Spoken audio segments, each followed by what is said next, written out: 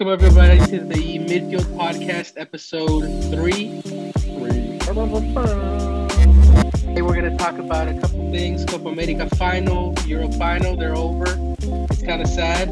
We're also going to touch on a topic that we think is really important here at the Midfield podcast. So stay tuned. What's up, guys? What's up, man? How are you? Pretty well, man. Good, I'm good. Kind of sad that the both Copa America and the Euro Cup are over. You know, it was a breakfast, lunch, and dinner type thing almost every day of soccer, but now it's over. I think both of them. I like both of them. Both of the cups. They're really fun to watch. I think it was one of the best summers for soccer I've ever experienced in my life. It was fun. It was really fun. It was amazing. I remember the first day of the Euro Cup. I remember realizing it was like, oh my gosh, there's soccer every day. Every day. For a month. For a whole month. I was so excited. But yeah, what did you guys think of the Copa America final? I thought it was kind of boring, honestly. Is it just me? It was. I didn't feel like there was too much action. It was a little slow. So it was different. The game was very different. Both teams had a lot on the line, and it was more like what I saw from both teams. It was desperation to win the game, and it kind of got a little dirty, like messy, like no pun intended. But it got a lot of messy. There was a lot of fouls. There wasn't a lot of soccer going on, and it was very aggressive. It was very aggressive, and when you compare it to the Euro final, it was completely different, and it was very aggressive. For me, I think it was a lot of stopping the game. If the game would have had more of a flow to it, it probably would have been more of a back and forth. But then again, Argentina got that goal and decided, they're not going to score on us. We're going to, close up shop and they're going to try to beat us. And then you get the theatrics by Neymar trying to buy fouls close to the box or in the box, which kind of like took them out of a rhythm sort of thing because he kept them stopping and looking for that foul. But yeah, it was. I think Argentina did what they had to do. They scored that goal early and dropped back, and then in the second half, right towards the end of the game, we saw Brazil get it going, and you thought they could tie it, but hey, Argentina did a great job. Even Brazil, you gotta give them a hand. Yeah. Argentina did it. I was disappointed in the sense of Argentina stopped playing, like stopped going for a second goal after they got the first one, and then the rest of the game was just pretty much Brazil trying to tie it up.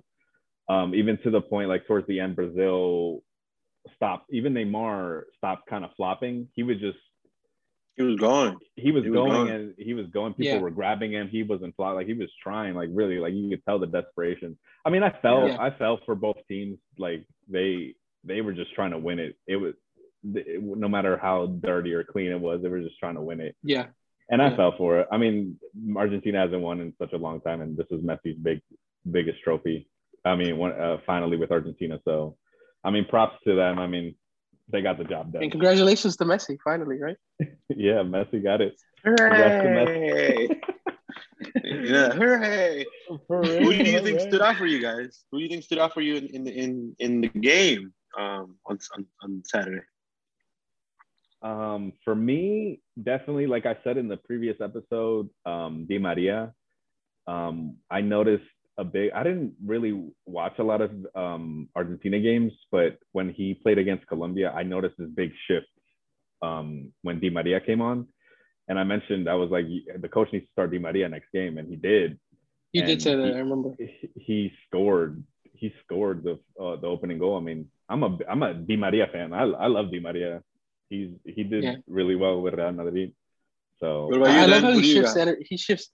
I would also say Di Maria real quick, just because I think he did shift the energy at the beginning and obviously scored the goal. Without him, there probably would have been a goal, and it would have been 0-0 going all the way to going to penalties. Penalties again, maybe. But another one I would have to say that impressed me a lot is the goalie. The Argentina goalie, he stepped it up when they needed him, he was almost there, and the captain. Like he transitioned it seemed to like the captain role. Yeah. Yeah. Well, maybe he's just the more outspoken one, besides Otamendi or whoever else. I know Messi. The captain, the armband is around Messi's arm, but he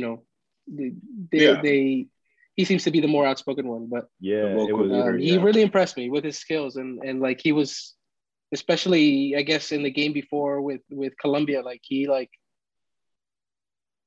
won them the penalties. Yeah, he won them the penalties. Pretty much, yeah. And in the previous podcast, we mentioned how like if Messi had a supporting cast, he like in previous games he really didn't. He would just take on the whole game on his own. But this last game, Messi had a supporting cast to the point where Messi didn't really do much, and his teammates pretty much helped him out, and that's why they won. Yeah.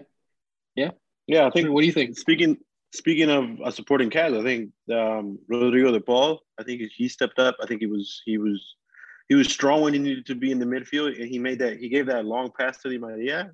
Beautiful. And I think he was bossing. He was bossing the midfield. We spoke about that last time about who's going to control the mid.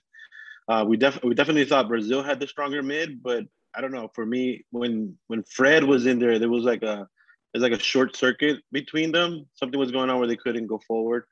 But the ball was great. I think Otamendi was also great. Strong guy, you know what I mean? That one time where like Neymar threw himself and then he just picked him up right back up. Yeah, I saw that. I was like, what? It's like okay, they came to play. But I think the supporting cast that Messi had, I think that's what helped him get over that hump. And hey, we're happy for him, He finally got his trophy. What about Brazil now? Like where does Brazil go from here with Neymar, and what do you guys think? Man, I hope. Go ahead. I'm sorry. I think they have to somewhat rebuild. I would say rebuild the midfield.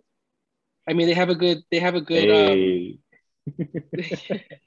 they have a good base with Casemiro there. But I think it all kind of starts from the midfield and kind of stems out, obviously, and I think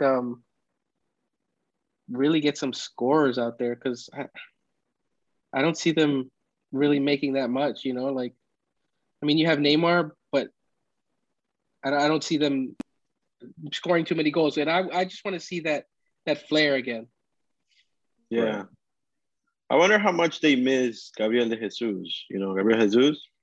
I know that he's a number 9, so he probably gets more of attention also between and allows Neymar to operate behind that. But I don't know, man. I don't know. There's something going on in Brazil where they can't put tournaments together. It feels like right when they're about to get it going, something happens and they get bounced.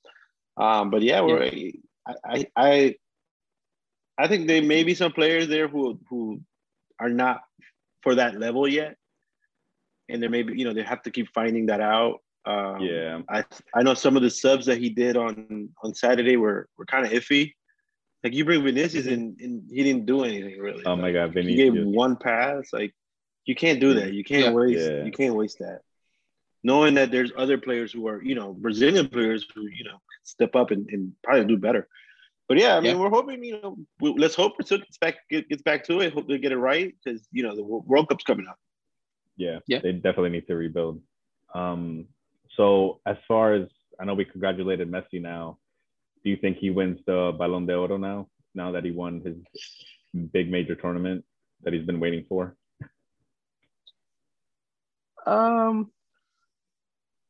What do you think? I'm gonna say no. I'm sorry. I don't think the Ballon d'Or should weigh only on a summer tournament. Mm-hmm. It's what you did throughout the whole year. And Barca underwhelmed in Champions. They were in they were in it in La Liga, but they didn't win La Liga. What did they do in Champions? My feeling is they won Copa del Rey, but does that have enough weight to win a Ballon d'Oro? No, and that was I don't think so. That was the Copa del Rey of last year, though. That one that got canceled, wasn't it? Anyways, I'm not sure. No, but they played it recently, like the most recent is what I mean. I think so. Something I forget what it was, but they won anyway. I think Messi was overdue this tournament.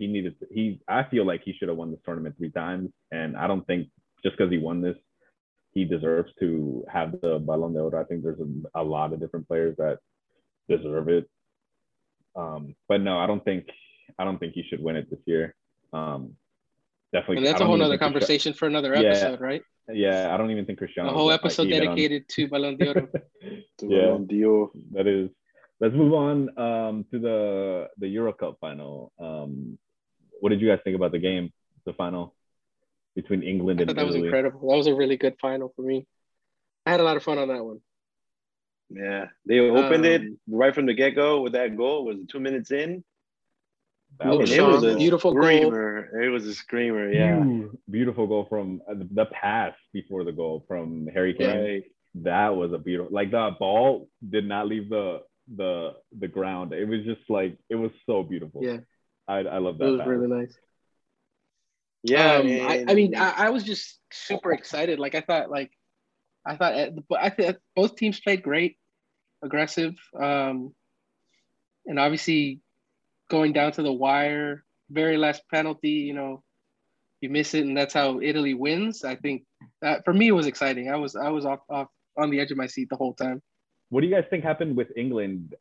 Did they just not like after they made that first goal? Were there missed chances or?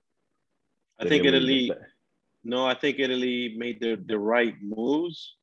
I know once Immobile came out in the second half, they looked better because the England defenders didn't have that guy to focus on, so they were kind of all out of place. And I saw that a lot. But yeah, I saw Italy made good changes, tactical changes in order for them to get back into the game.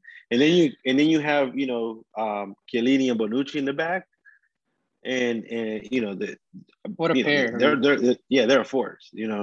Yeah. So I think they made the right tactical changes to win the game. I think so too. I agree with you on that one. Who do you think was player of the tournament? Oof. I want to give it to a goalie. Yeah, I think Italy goalie Donnarumma. I think he did pretty well. Yeah, I would have to give it to Donnarumma as well. Like he was so clutch. He was super clutch. He was clutch. To me, I think shout out to the Italian coach. He knew. He just knew everything from the get-go. The subs that he did, the plays that he did, it was just. I think he's the real MVP. He literally rebuilt the whole team. I think that's what Brazil needs to do is get a coach like that and rebuild the whole team. So, yeah. And I want to go back and touch on that pair, the defensive pair that Italy has, Chiellini and Bonucci. I feel like they finally get their break and finally get to win a big trophy together. I mean, they've been there in Champions and they can't get over that hump. It's either running into Messi or running into Zidane Madrid. You know what I mean?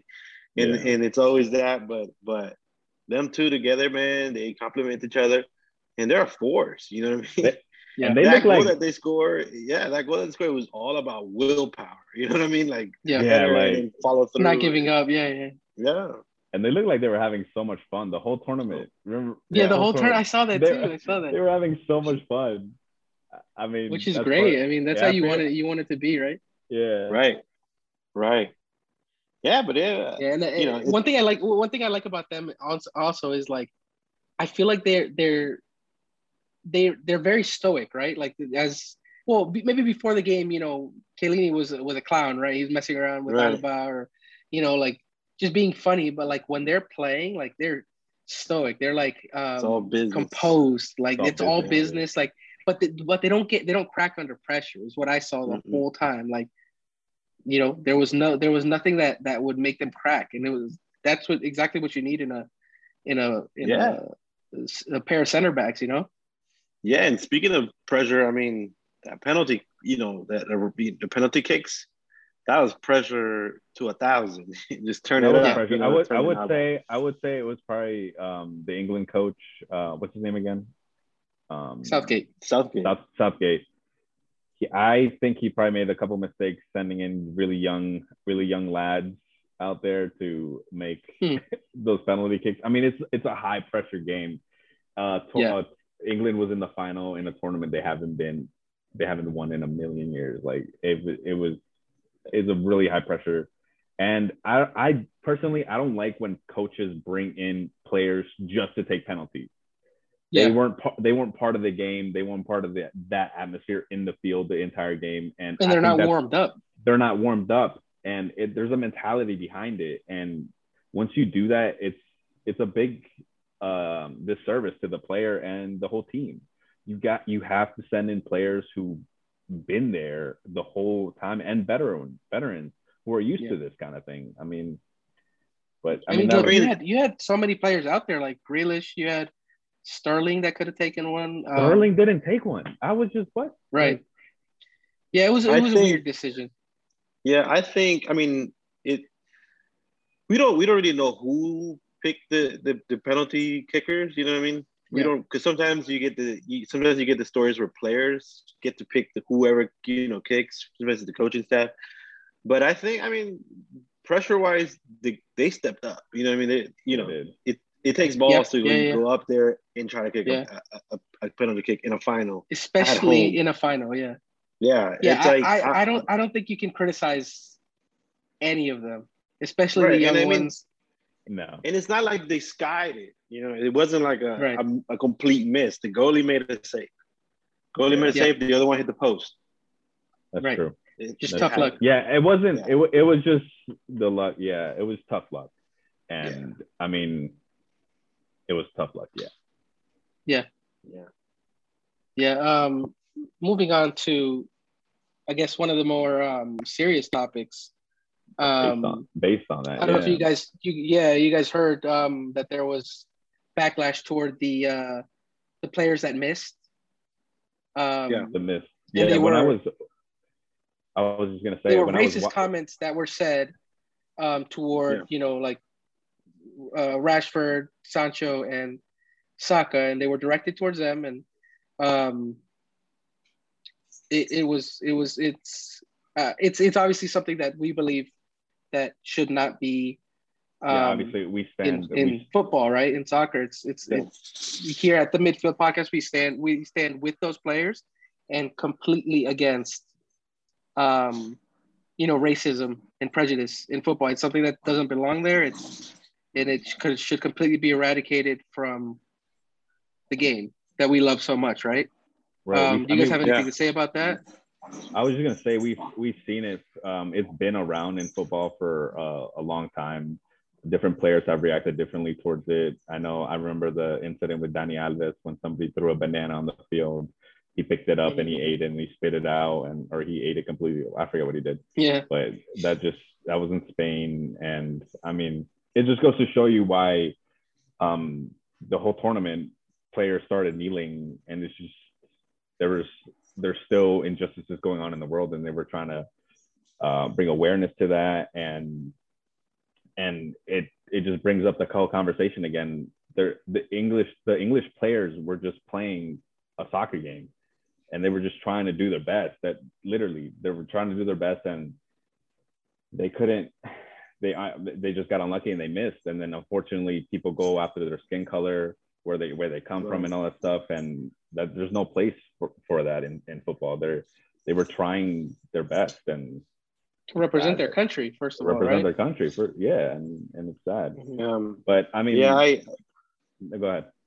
I was gonna say, it's sad. It's sad for me because you have a guy like Saka who is I think he's 18 years old. 19. Taking a big responsibility and kicking the final, the final penalty in front of your home crowd. For me, I think it's sad because Saka. Well, it's not sad. I think Saka is, he had courage and went out there and tried to kick the game time penalty. It doesn't matter what it was, but it sucks because he's out there, 18 years old, being courageous to do that. And someone behind the computer or behind your phone, you know, why would you have to do that? You know, there's no place for that at all. And I think federations should take more action onto this. I think there should be stricter bans against people who do that. Absolutely, because it should be no place at all here, not at all, anywhere. No. Especially not anywhere. Yeah, nowhere. No. Anywhere, yeah, exactly. Not just football, not just basketball. Anywhere. Anywhere, right. No and it's be anywhere. And it's sad to see the reactions that they got, because when I was watching the penalty kicks and I noticed that those players missed, I instantly was just like, they're gonna get racist comments and all that stuff, and it's so sad to like that we have to go there to think about that in a final. And it was true. They got attacked, and there's no place for that. It's at the end of the day, it's just a game. Yes, there's a lot of emotions behind it. Everyone gets emotional. You want your team to win, but at the end of the day, it's just a game, and you can't attack a person's skin color or where they come from just because they missed a penalty. Ultimately, like Trevor was saying, I think it's like, it just has to be completely erased from football. I mean, you have to go after those people that are causing that. Whatever fees, whatever bans, whatever it takes to put a stop to that completely. Because, I mean, it has to stop. No place. All right, guys, that was episode 3 of the Midfield podcast. Thanks for tuning in. Don't forget to like and subscribe, and follow us on Instagram at Midfield Podcast, and on Twitter at the Midfield Podcast. And just stay tuned for weekly episodes. Thank you. Thank you, guys. Peace. Bye, guys. See you later.